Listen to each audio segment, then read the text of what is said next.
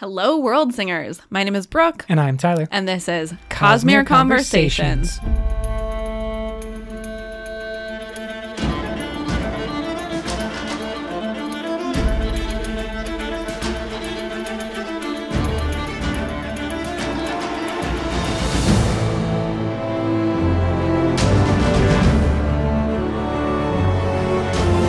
Welcome back, everyone, for another episode. We have gotten a bunch of responses lately. So we're going to start off with a little bit of fan feedback. Everyone knows this. We're deep into the rhythm of war, breaking it all down. This episode, we are looking at Mylarn and some secret stuff from the Recreants. As is always the case, all spoilers all the time. You know this. You can reach out to us on all the social medias. Find us. That's awesome. Cool. Let's get into the episode. Yeah, this is an aspect of Rhythm of War that we haven't touched on in a big way yet. But as you said, let's start with just a couple of great responses from some of our listeners from our last episode on Kaladin and Syl and the Surge of Adhesion. Courtney pointed out that one way to figure out specifically the difference between Kaladin and Lift in the tower would be to ask Brandon, if Jasnah was at Urithiru at that time, would she have stayed awake? And would she have access to one or both of her surges?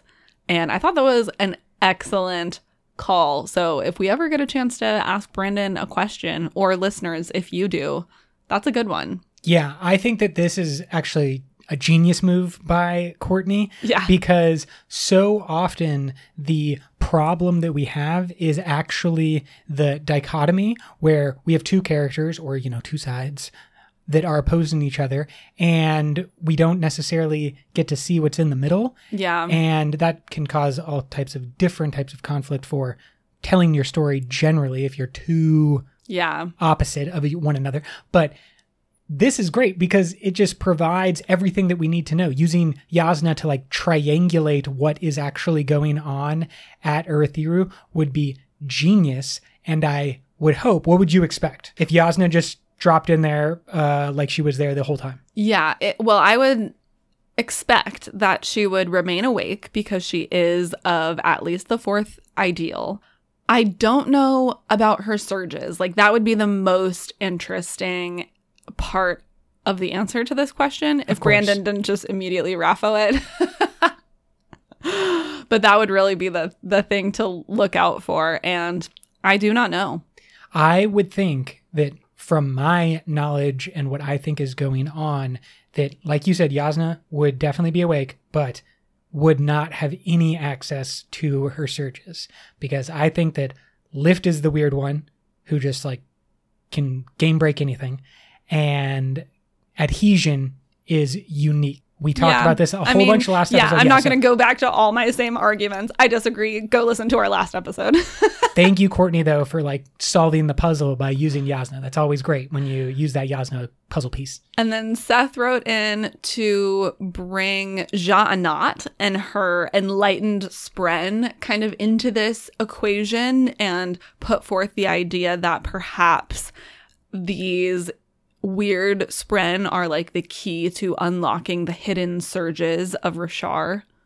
Yeah, the hidden surges of Roshar, or maybe just the Cosmere, or the Rosharian system, slightly more limited. I don't know, but I think that we mentioned in our last episode that the concept of Sja-anat may be opening up unexpected paths for us. We think of them as corrupted Spren. But what if actually she's, using a loophole to get to a whole different power source or something like that? Yeah, I am really fascinated to see what goes on there, because potentially there is a whole third subclass wave of radiance, not radiance maybe, but surge binders, power users, because you would have the regular radiance bonding higher Spren, and then Sja-anat's special people bonding her quote unquote enlightened Spren. And then you also obviously have the void light users. Fused users, yeah. Fascinating Yeah, questions. I really do think Zha-Na is an important part of the equation. Conversely, I think that, what we will learn about Ba-Edo Mishram in this next book, it clearly is set up that Ba-Edo Mishram is important as well. So it could be a combination of like Ba-Edo Mishram tried to do something and Zha-Anat is maybe going down a similar path. Like they perhaps were both working in cahoots in some way. Plenty of speculation is possible. This episode, though, we are going to be talking about Myllarn, the trial with Adolin, and how that impacts our knowledge of the Recreants. Because I would say, other than the things that we learned about light and sound and how those work together, I think that the discovery or the revelation that Maya brings to the table about the Recreants is probably the most significant aspect of lore changing that we've seen from Rhythm of War. And really, it makes you go back and look at everything that we've talked about previously, past us being wrong all the time about what the Recreants meant and how that was impacting the current Radiance. I think that Maya's revelation, now that we have seen it, is the only thing that makes sense when looking, like it always had to be that. Obviously, let's just talk about what happened with Maya, what she unveils, and then how that impacts our knowledge of the Recreants. Yeah, because not even just the Recreants, but what happens with Maya sheds a lot of light on, again, bonds between humans and Spren and like all of the gray area that exists that hasn't been explored. And I think that there's the potential here for a lot of variation in terms of power access on Roshar coming up in the future. Let's start with Adolin and Maya's relationship. We get to see a lot of it in this book, and there are some super interesting passages from the trial section where Maya is brought in and the Honor Spren are basically abusing her, or not abusing her, but they are using her to incriminate Adolin, essentially, and taking advantage of the fact that, as far as they know, Maya doesn't speak for herself. And importantly, they are putting both Adolin and Maya in situations where the Honor Spren are removing their agency. Adolin's agency regarding having a fair trial and being able to speak his case. Maya's agency to literally speak at all. Yeah. They are just real bad. Like the Honor Spren are so dishonorable. Bad. Yeah, exactly. I dislike them so much. And when we started, Way of Kings, and you're getting Syl as you're like, Honor Spren. They seem so great. And then you're helping Kaladin, and it's like, you guys are just there being honorable and nice and like helping. No, Honor Spren are dicks.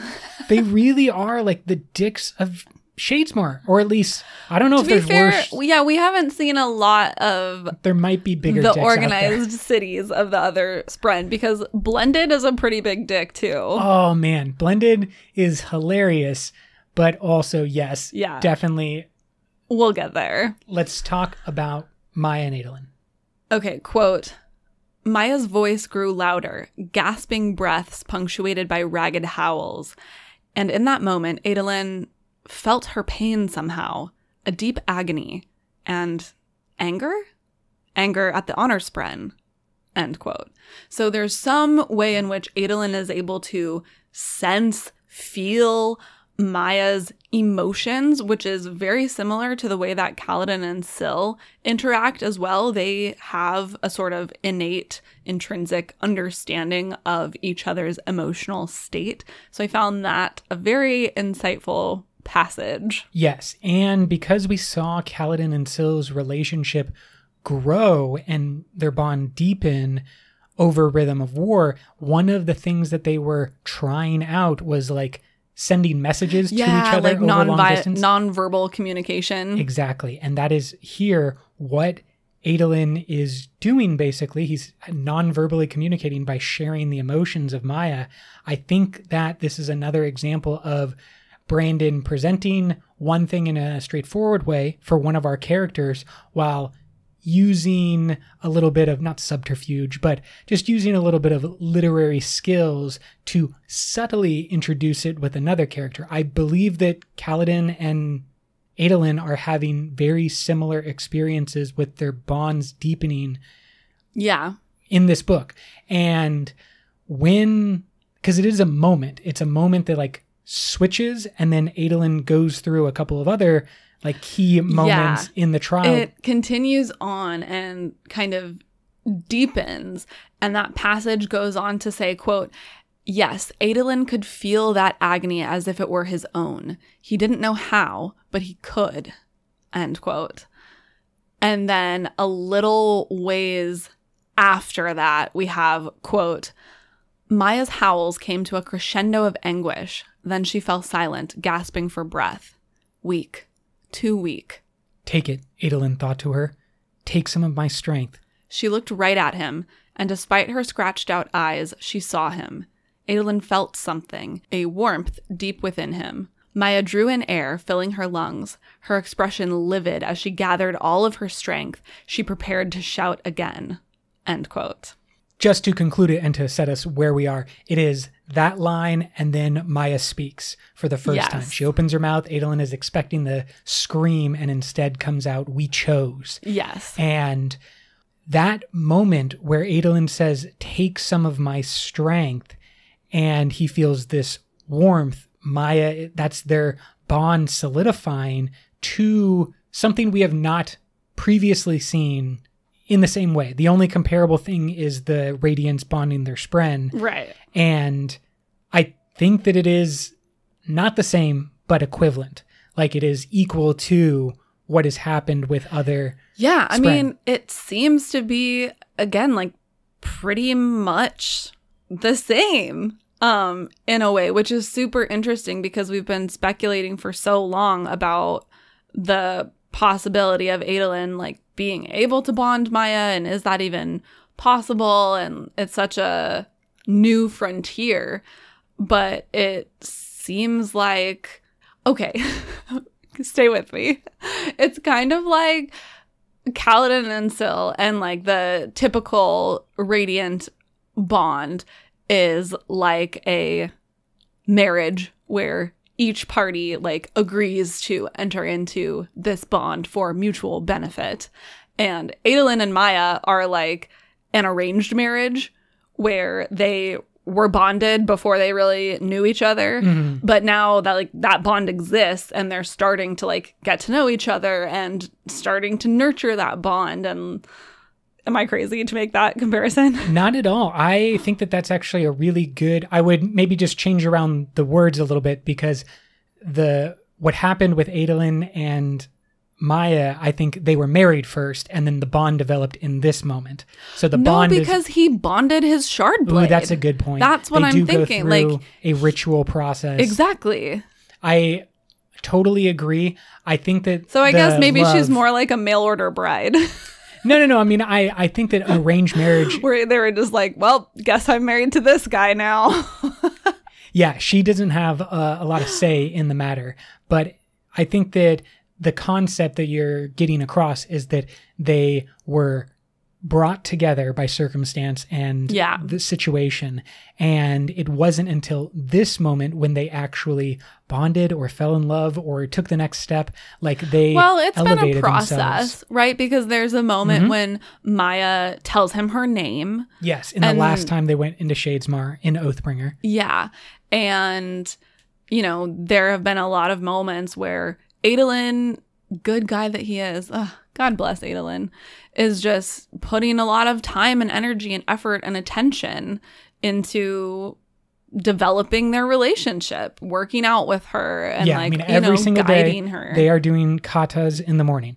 When Adolin runs, well, actually, Gallant does the running, but when Adolin goes to save Nodum on the road, it is Maya. Oh my gosh, that moment is so good. And they go like back to back. Yeah. And they're doing. He's like, oh my gosh, that scene is so It's an intense good. And great It's scene. so intense. And then when he feels Maya at his back, and she's just like, I'm here. I got you. Yeah, exactly. So, and every single time that Adolin tries to share the experience with another human or even other Spren, he is shut down. Like, yeah, the Deadeyes don't do that. Everyone is like basically telling him he's making it up. Yes. And he's just like, oh, how did you train your Deadeye to do that? What is the trick that you are using with Maya? And he keeps saying like she's making the choice. He's like, I'm just being nice to her, basically. Yeah. And like, I'm treating her like a person. And so I believe that their not radiant bond, because afterwards Blended does like clearly... Yeah, I have that quote here. Cool, let's go to that one. From Blended after the outburst and the falling apart of the trial. Quote, I wanted to know if a truth exists. The one you said to me. Adolin frowned, trying to remember. That she spoke, Blended reminded him, to you. That friendship exists between you. I sought proof, and found that her name, recorded in old documents of Spren treaties, is, as you said, a curious fact to find, indeed. Blended strolled around Adolin and studied Maya's face. Still scratched out, she said, though a bond between you is. I'm no radiant, Adolin said. No, that is certain. Maya met Blended's gaze. But something is happening. End quote. Probably the most important kind of send-off to this scene. We don't really know how it's going to impact the Honor Spren Society. We don't really know what it means for the overall success of Adolin and Shallan's journey into Shadesmar and like getting more Spren on their side. Yeah. The big picture is lost, but Blended recognizing that some type of bond exists. Yeah, her is really like important. confirmation that there is something happening here. Maybe something new, maybe something like no one has seen before, and confirming that it is not a radiant bond is important. As is always the case, we can't get too confident when any character says something as if they know what's going on, because nobody knows what's going on. So I wonder though, because this is a different type of bond. It is not a Nahel bond, I would assume. I think that a Nahel bond is what is happening between Syl and Kaladin that is dependent on oaths. So I almost think that this bond, whatever it is maybe the way forward, because Adolin and Maya are like both agreeing to it, and they both get some benefit, right? Like I think it's probable that Adolin can summon his Shardblade in less than 10 heartbeats, and like he may have some other benefits from this bond, but he's not fully radiant. And I feel like that's kind of a good middle place to be, you know, where you're like, we can both benefit, but it's not such a like dramatic thing where if Kaladin breaks his oaths, Syl is gonna die and Kaladin is all of a sudden like completely without all of these powers that he's had, and it's like this big dramatic thing. I actually think that this may be the answer to one of the questions that I brought up in our first Rhythm of War episode, which is there has to be some type of way forward for the human and Spren to work together, because yeah, exactly. Like I can imagine a world where humans and Spren are sharing the world and are in partnership in the way that Adolin and Maya are relating to each other. Because not necessarily in the way that Kaladin and Syl are like correct, so dependent on each other. You know, like absolutely. Adolin and Maya are benefiting, but they're still their own people. They don't have to worry about accidentally killing each other if they like do the wrong thing, you know? I think that this may be the answer to many of the problems. For example, the Fabrial problem that Navani and the sibling run into. Yeah. Because there has to be some type of mutual consent going forward. Clearly, when it comes to the Nahel bond, that is a consenting relationship. But then you have Adolin and Maya's... I know, this is an interesting conversation to be having after we compared it to like an arranged marriage. No, but I think that that's important because it...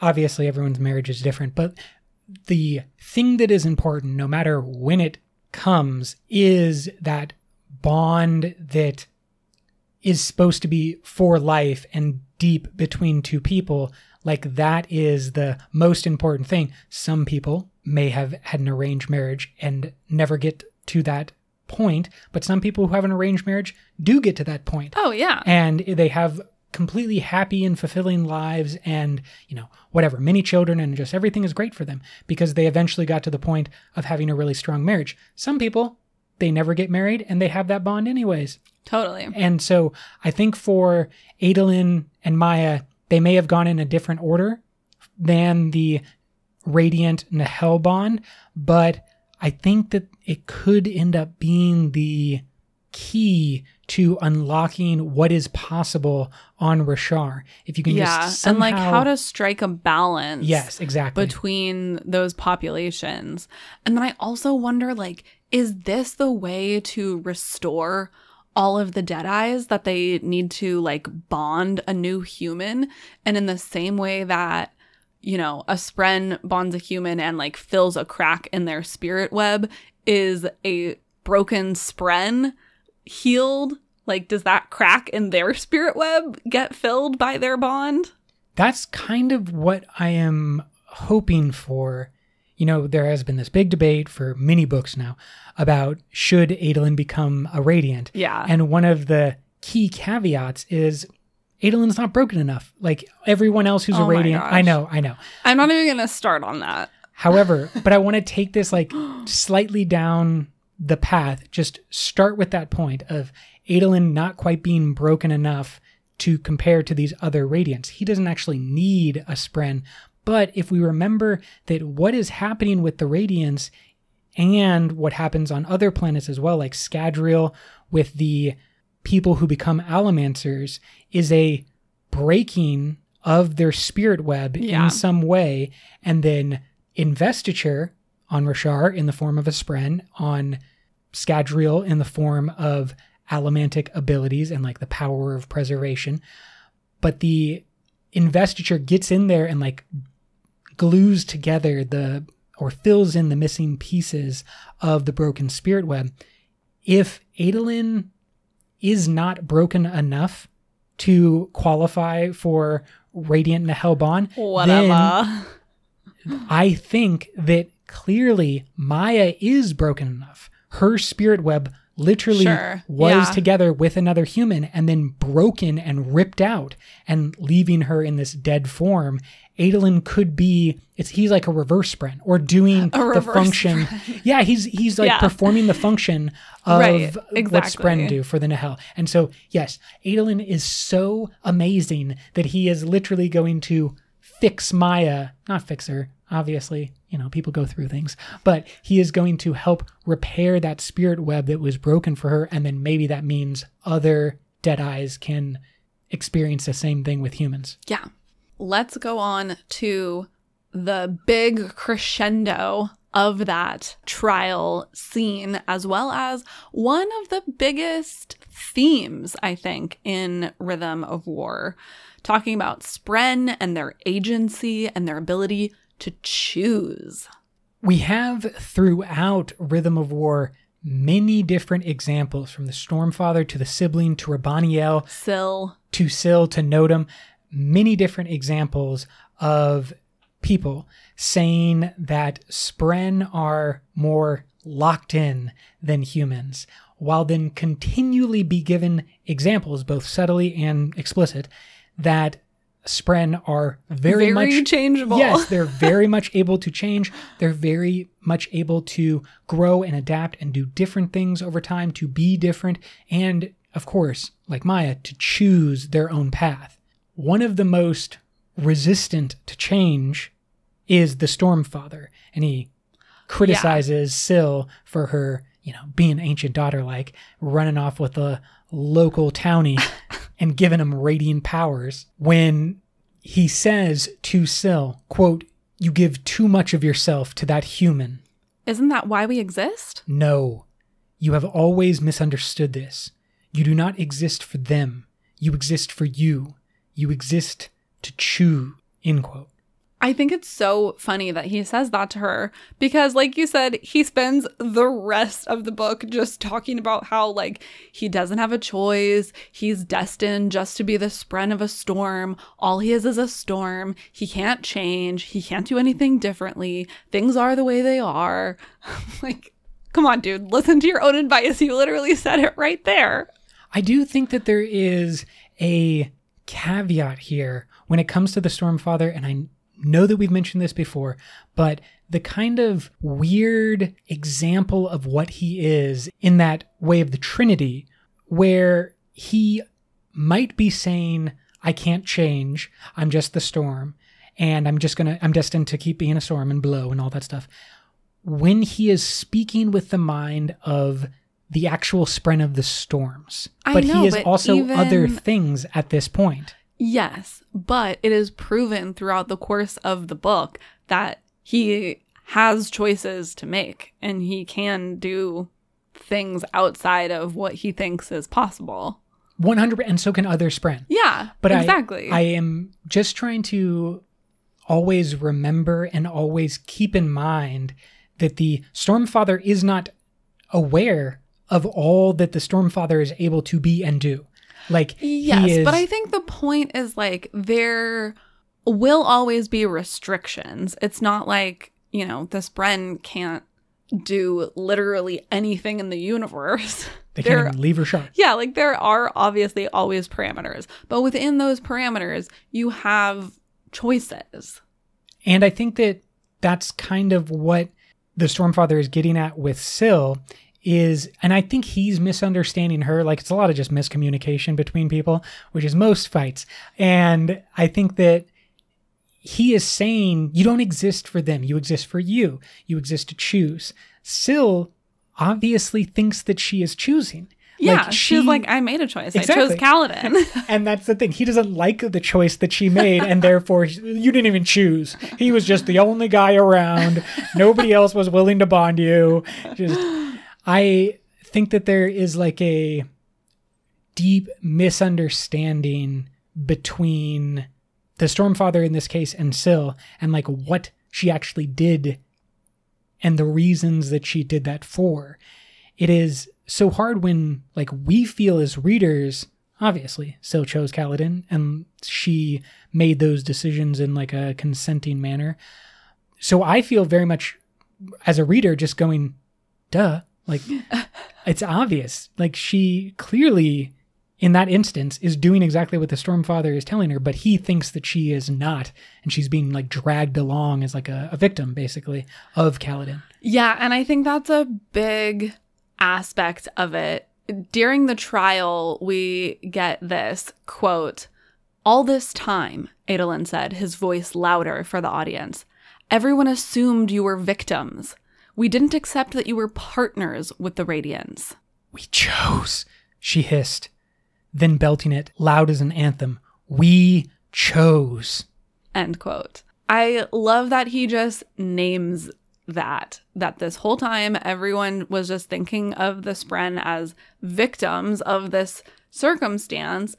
And the reality is that they were partners. And so I think this dovetails right back in with our analysis of Adolin and Maya's relationship, and that they are like equal partners in whatever is happening between them.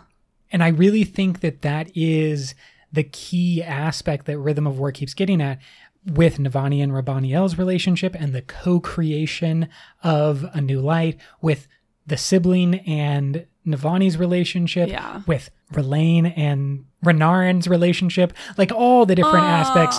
We'll do a special breakdown on the cute ships of the Stormlight Archive.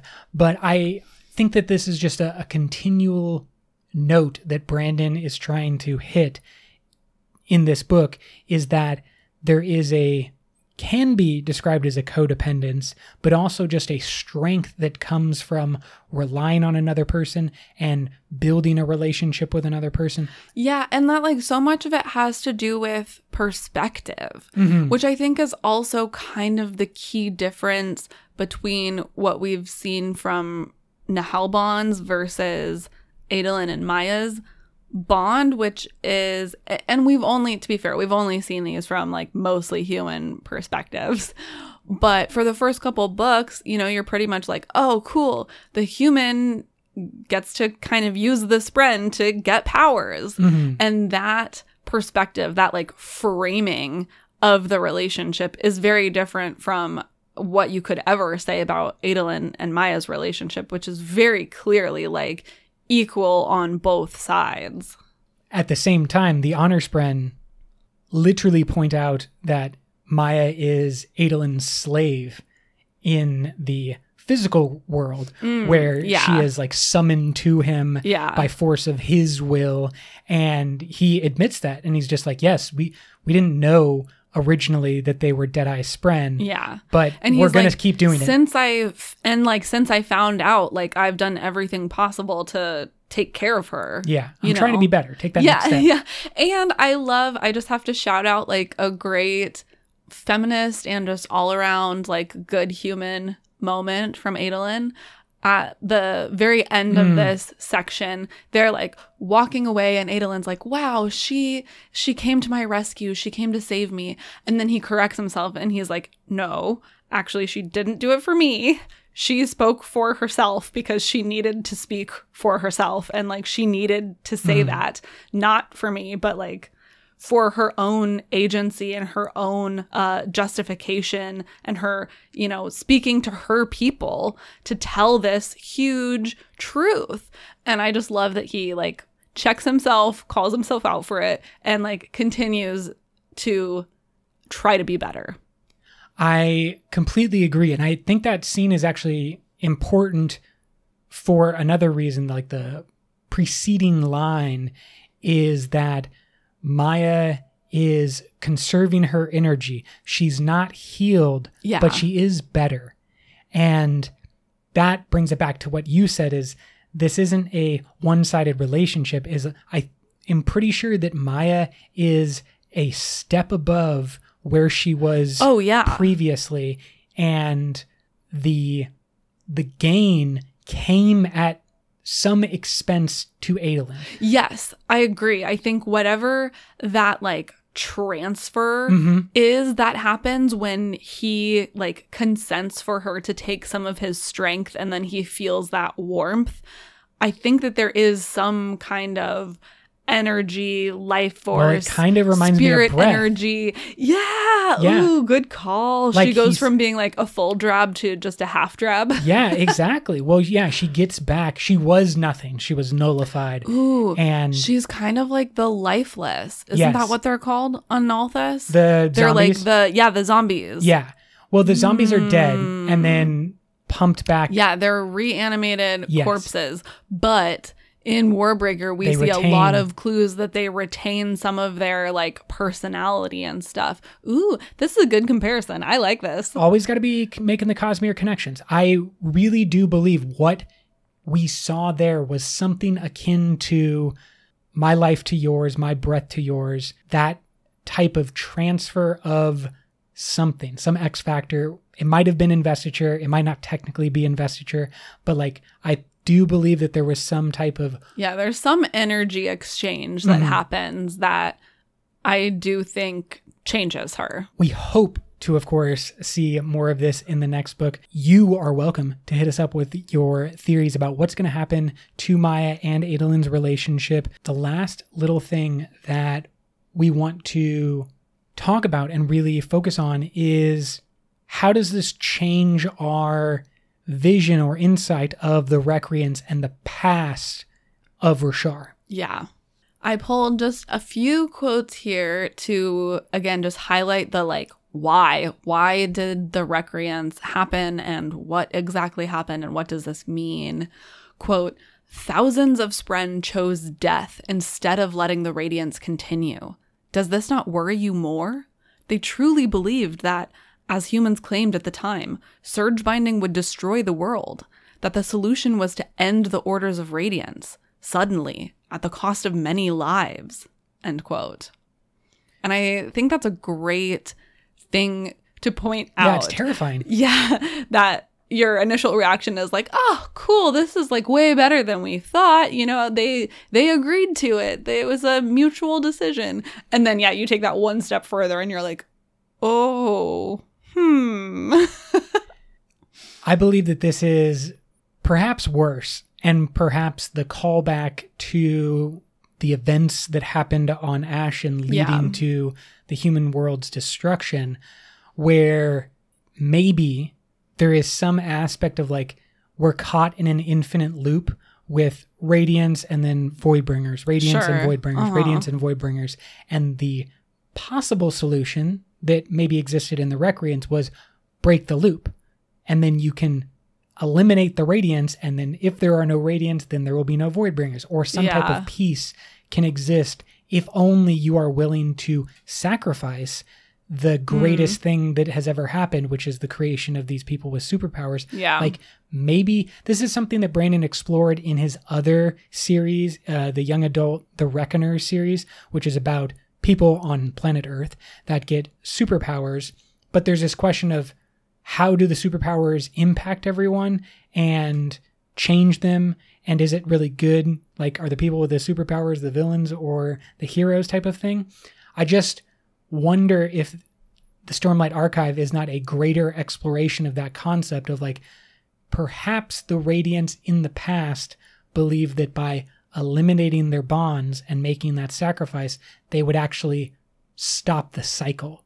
Yeah, I think that's a good call.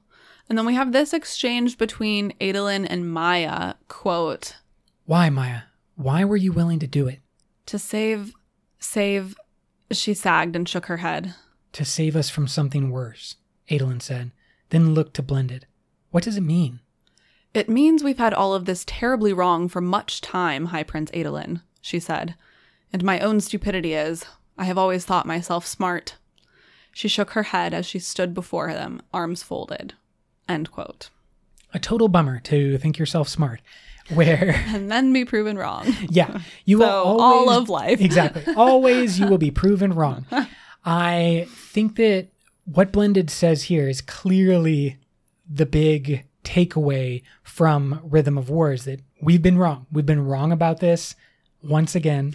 I know. This is just the inevitable happenstance of all of Sanderson's book, is just like continually being wrong. And I like the practice. It's good for all of us to like practice being okay with being wrong. I do feel like it's made me, it was a tough year for everybody. We had a long 2020 and into 2021. Things are looking up. That's great. But at the same time, it is good to be reminded that as much as we live in an interconnected world and all the information that comes at you every single day, there is far more that you don't know. That we don't know. And that that's you will like never know. Good and bad, right? Like there's plenty of things that we think we know and things are actually much better than we think. Yes, 100%. That for me, what this means is that there definitely was a reason. They definitely made a decision. Could that have been the wrong decision? Yes. Sure. But I think that the actual answer is probably closer to something along the lines of they made the right decision at the time, where the relationship between Adolin and Maya, possibly between Navani and the sibling and the power of Fabrials, right, like all of that could be the better decision that the people in the past didn't know existed as an option. Yeah, I mean, just the timeline of history, the timeline of life is never a straight line, and sometimes your path is really zigzaggy. And so as you're saying, maybe it like isn't a great decision and we can see that now, but at the time it was the best decision that they could have made. Mm-hmm. Which is difficult to kind of wrap our head around because, of course, the Recreants sets up everything that becomes of the Stormlight Archive. And when you start better understanding that past, I have this question of like, do we need to fully understand the past in order to move forward on Roshar? Do we need to have all of the answers possible in order for our characters to move forward from, like, let's say book 5 to book 6 is like that really necessary for us to get? I am beginning to lean more towards no than I would have at the very beginning of the Stormlight Archive.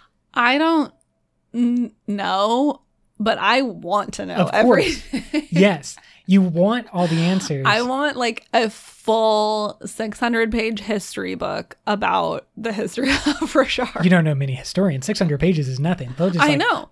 I throw mean, that I out don't like need it to be like an encyclopedia, but I want like a good long book.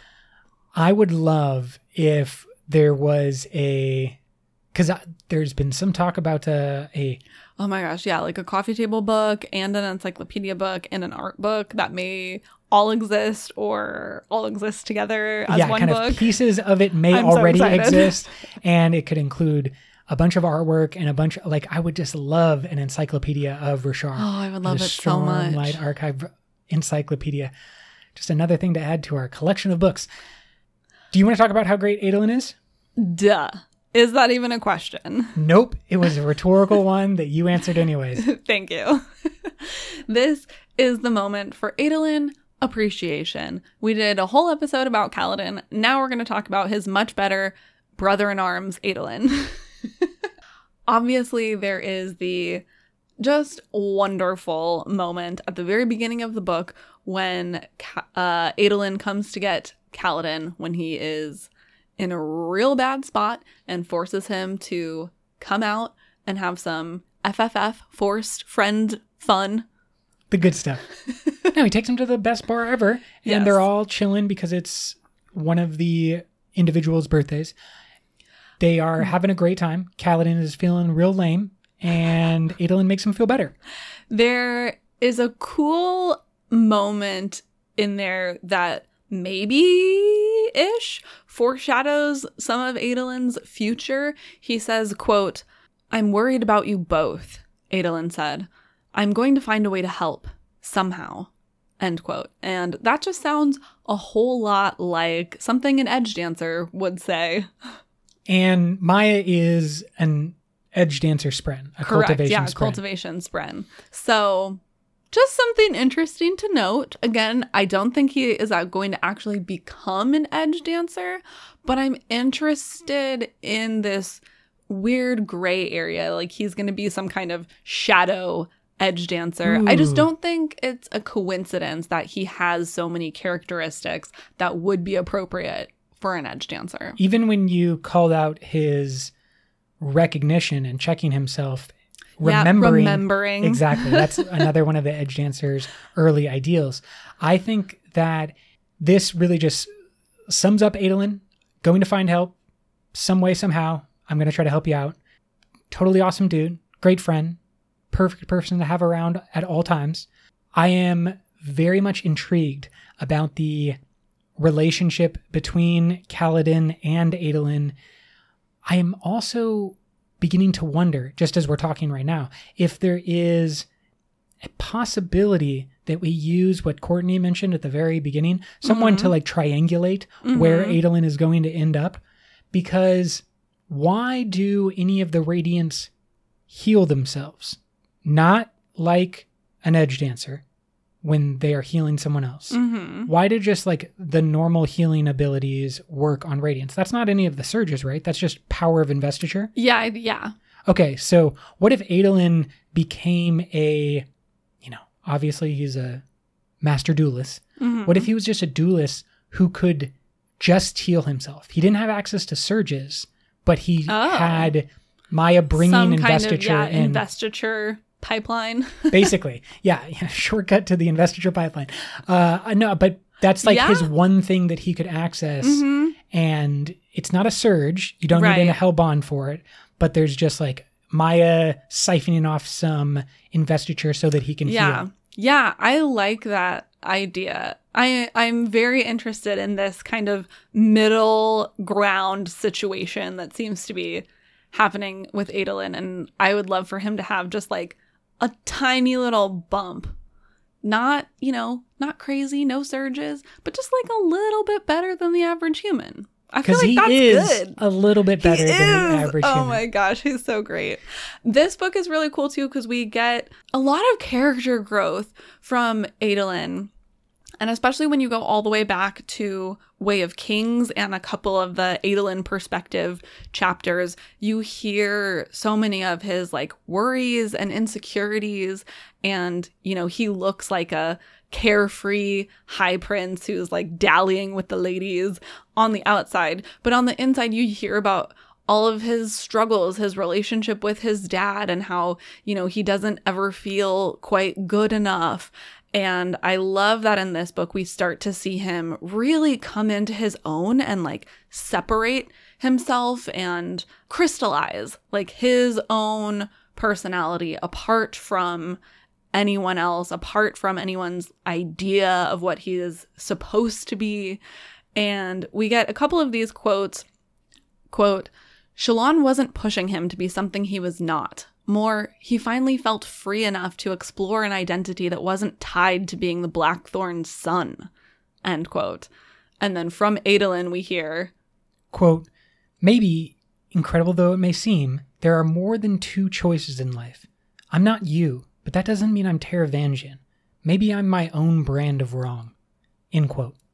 Yeah, and then he has another quote to his dad where he says, quote, I'm just more willing to let you be disappointed by the person I am, end quote. And it's just so great to see him like carving out his own little niche. I mean, he does it with his fashion, which has always been a huge interest, but at this point... he leans into it and is just like, you know what? This is who I am. I like wearing fancy stuff. And I love, though, that he always kind of does strike this middle ground where he doesn't go to become like a dalliant. Yes, he's not just flopping around. But he is taking a lot of the aspects of his father and that like rigidity in the military background and is just adding like dashes of Adolin to it, where it's such a unique thing that only can be because of Adolin. And he does it with like clearly the comfort of being told that he is wrong so often when it comes to the relationship between Maya and himself. That comes from a strength that he's getting from Shallan, but that he's also been building to and growing to, where even though, you know, these magical Spren who exist in a world that is, you know, next to his world, but is in an entirely different world, and these like powerful Spren that when he was growing up were just poofs in the sky, little lights and whatnot. But now they're real, tangible characters that are like talking to him, and they're saying like, "No, this is how it works over here." And he's like, "No, you're very wrong about that." Because his confidence in himself and like his own choices is so great. Well done. Well done. What a great human. Obviously, that fight where he is trying to save Notam is such a great scene. That was one of my favorites to reread on my reread. It really was the epitome of Adolin. Yeah. But there were just so many aspects of that fight that I loved. For example, once he realizes what is happening, that the caravan that was trailing him was actually trying to get to Notam, he immediately starts running and just full out dead sprint to go help. It reminds me of... no backup, nothing. He's just like, this is the right thing to do. I'm in. And then, of course, he does have backup that comes galloping behind him. Yeah, but like almost too late. He's fighting by himself for a long time. Oh, no. I'm talking about literally the first person to give him backup is Gallant. Oh, yeah, obviously. That instant... Gallant carrying Maya. Yes, and the people around and the Spren around are like, did anybody hear Adolin call for Gallant? Like, how did Gallant get free from like carrying all the luggage and stuff?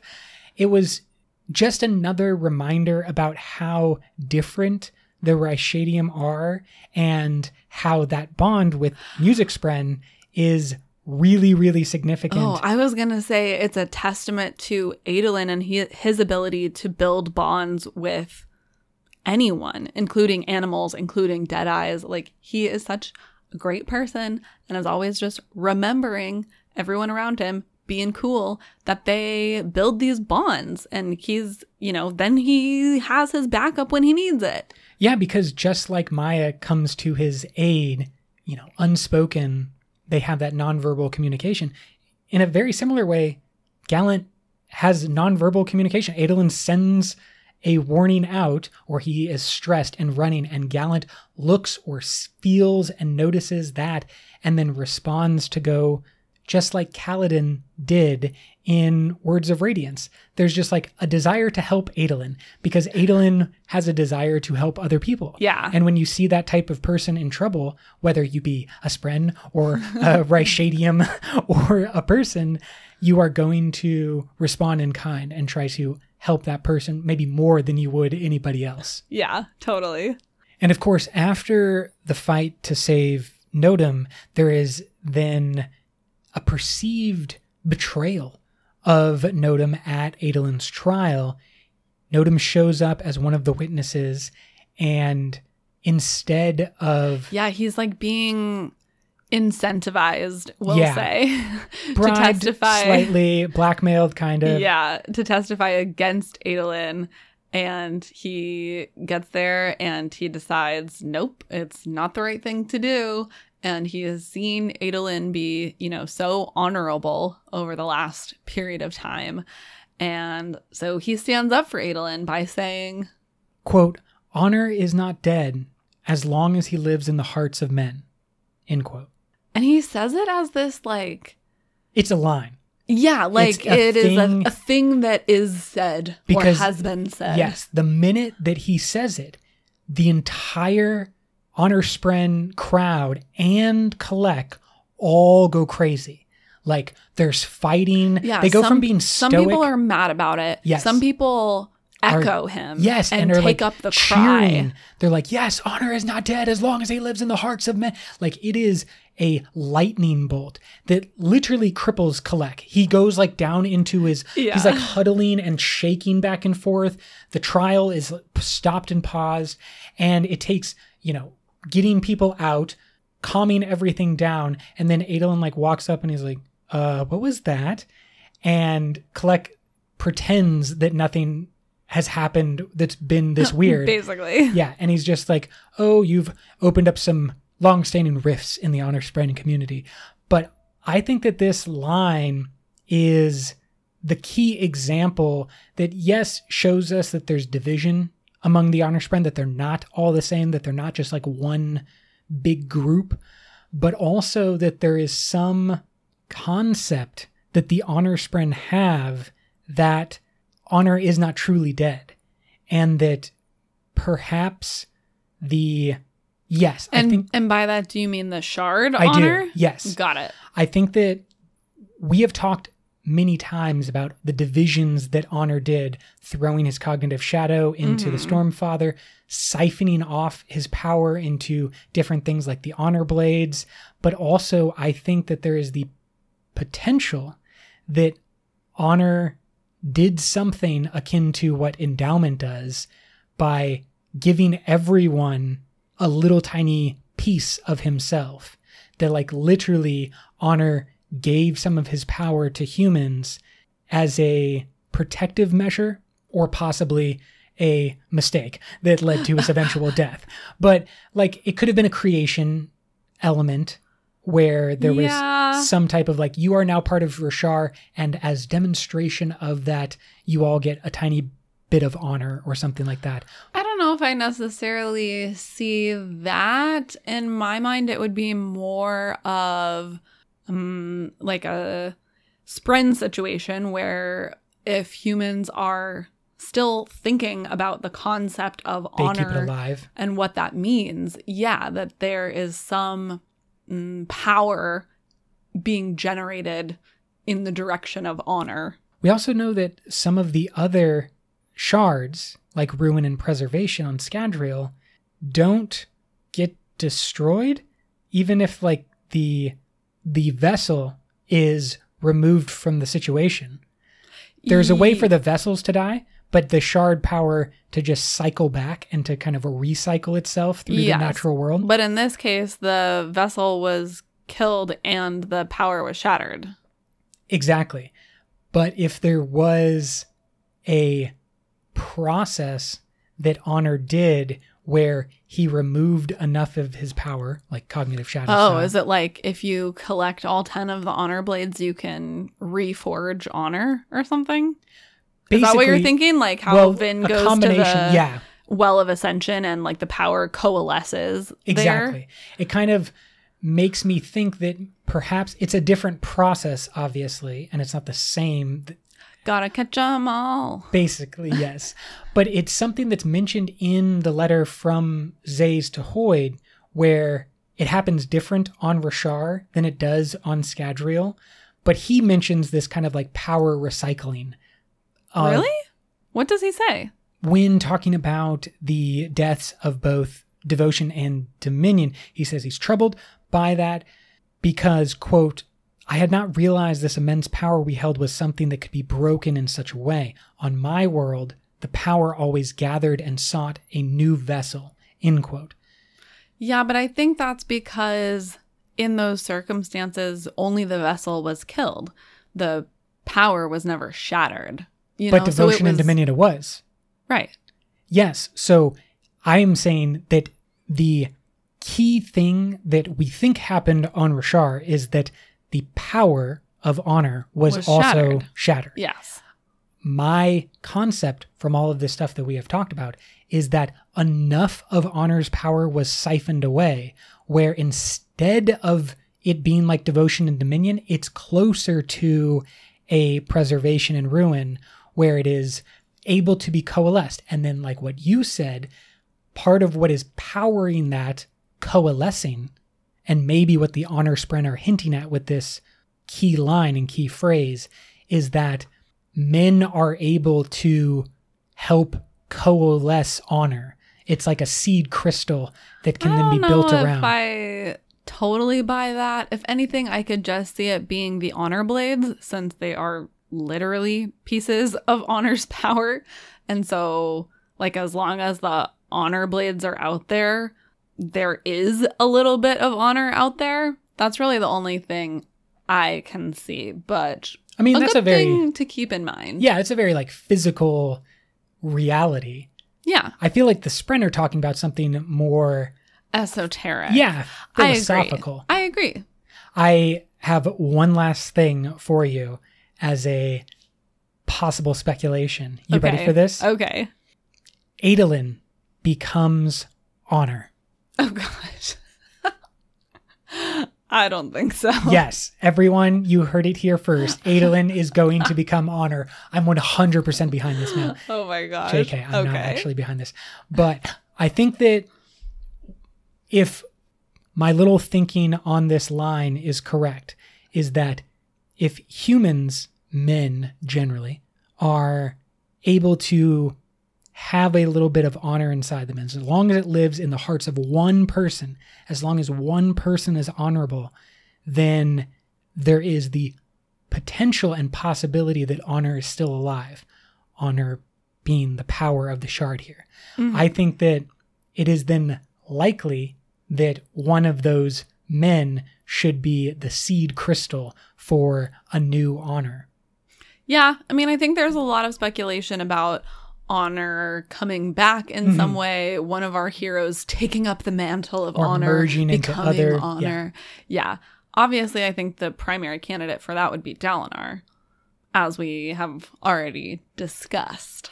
But we will see. Exactly. Dalinar takes a lot of the heat. We also think that, well, I think that Dalinar is going to lose this matchup and is going to become Terravodium's weapon throughout the Cosmere.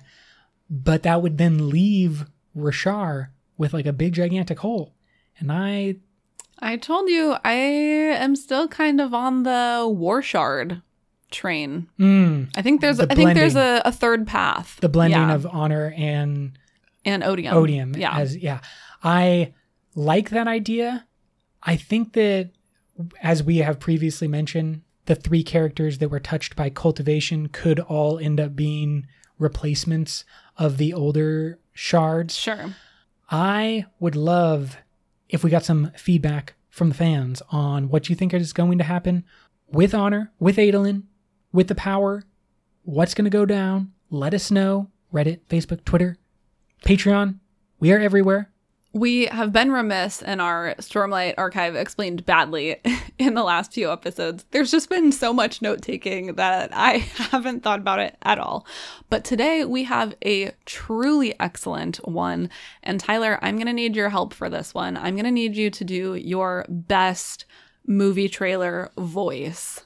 I was preparing for this. I knew that this was going to happen. Great. I know that there are people out there with better movie trailer guy voices. But here we I believe go. in you.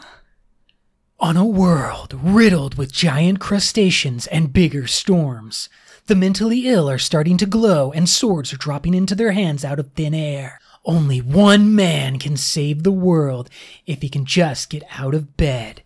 Only one man can unite them if he can just figure out who them is. Only one woman. Well, she just needs to figure out who the hell she is. And Lift, well, she's just here to eat your lunch. This summer, the singing crabs are coming to take their planet back. Who's gonna stop them? That was amazing. Thank you for that. And thank you to Aaron Flora for that wonderful Stormlight Archive Explained Badly. Coming to a theater near you. Sometime in the next 50 years. When we go back to theaters and stuff. Brooke, can you take us away? Until next time, life before death, Strength before weakness. journey before destination.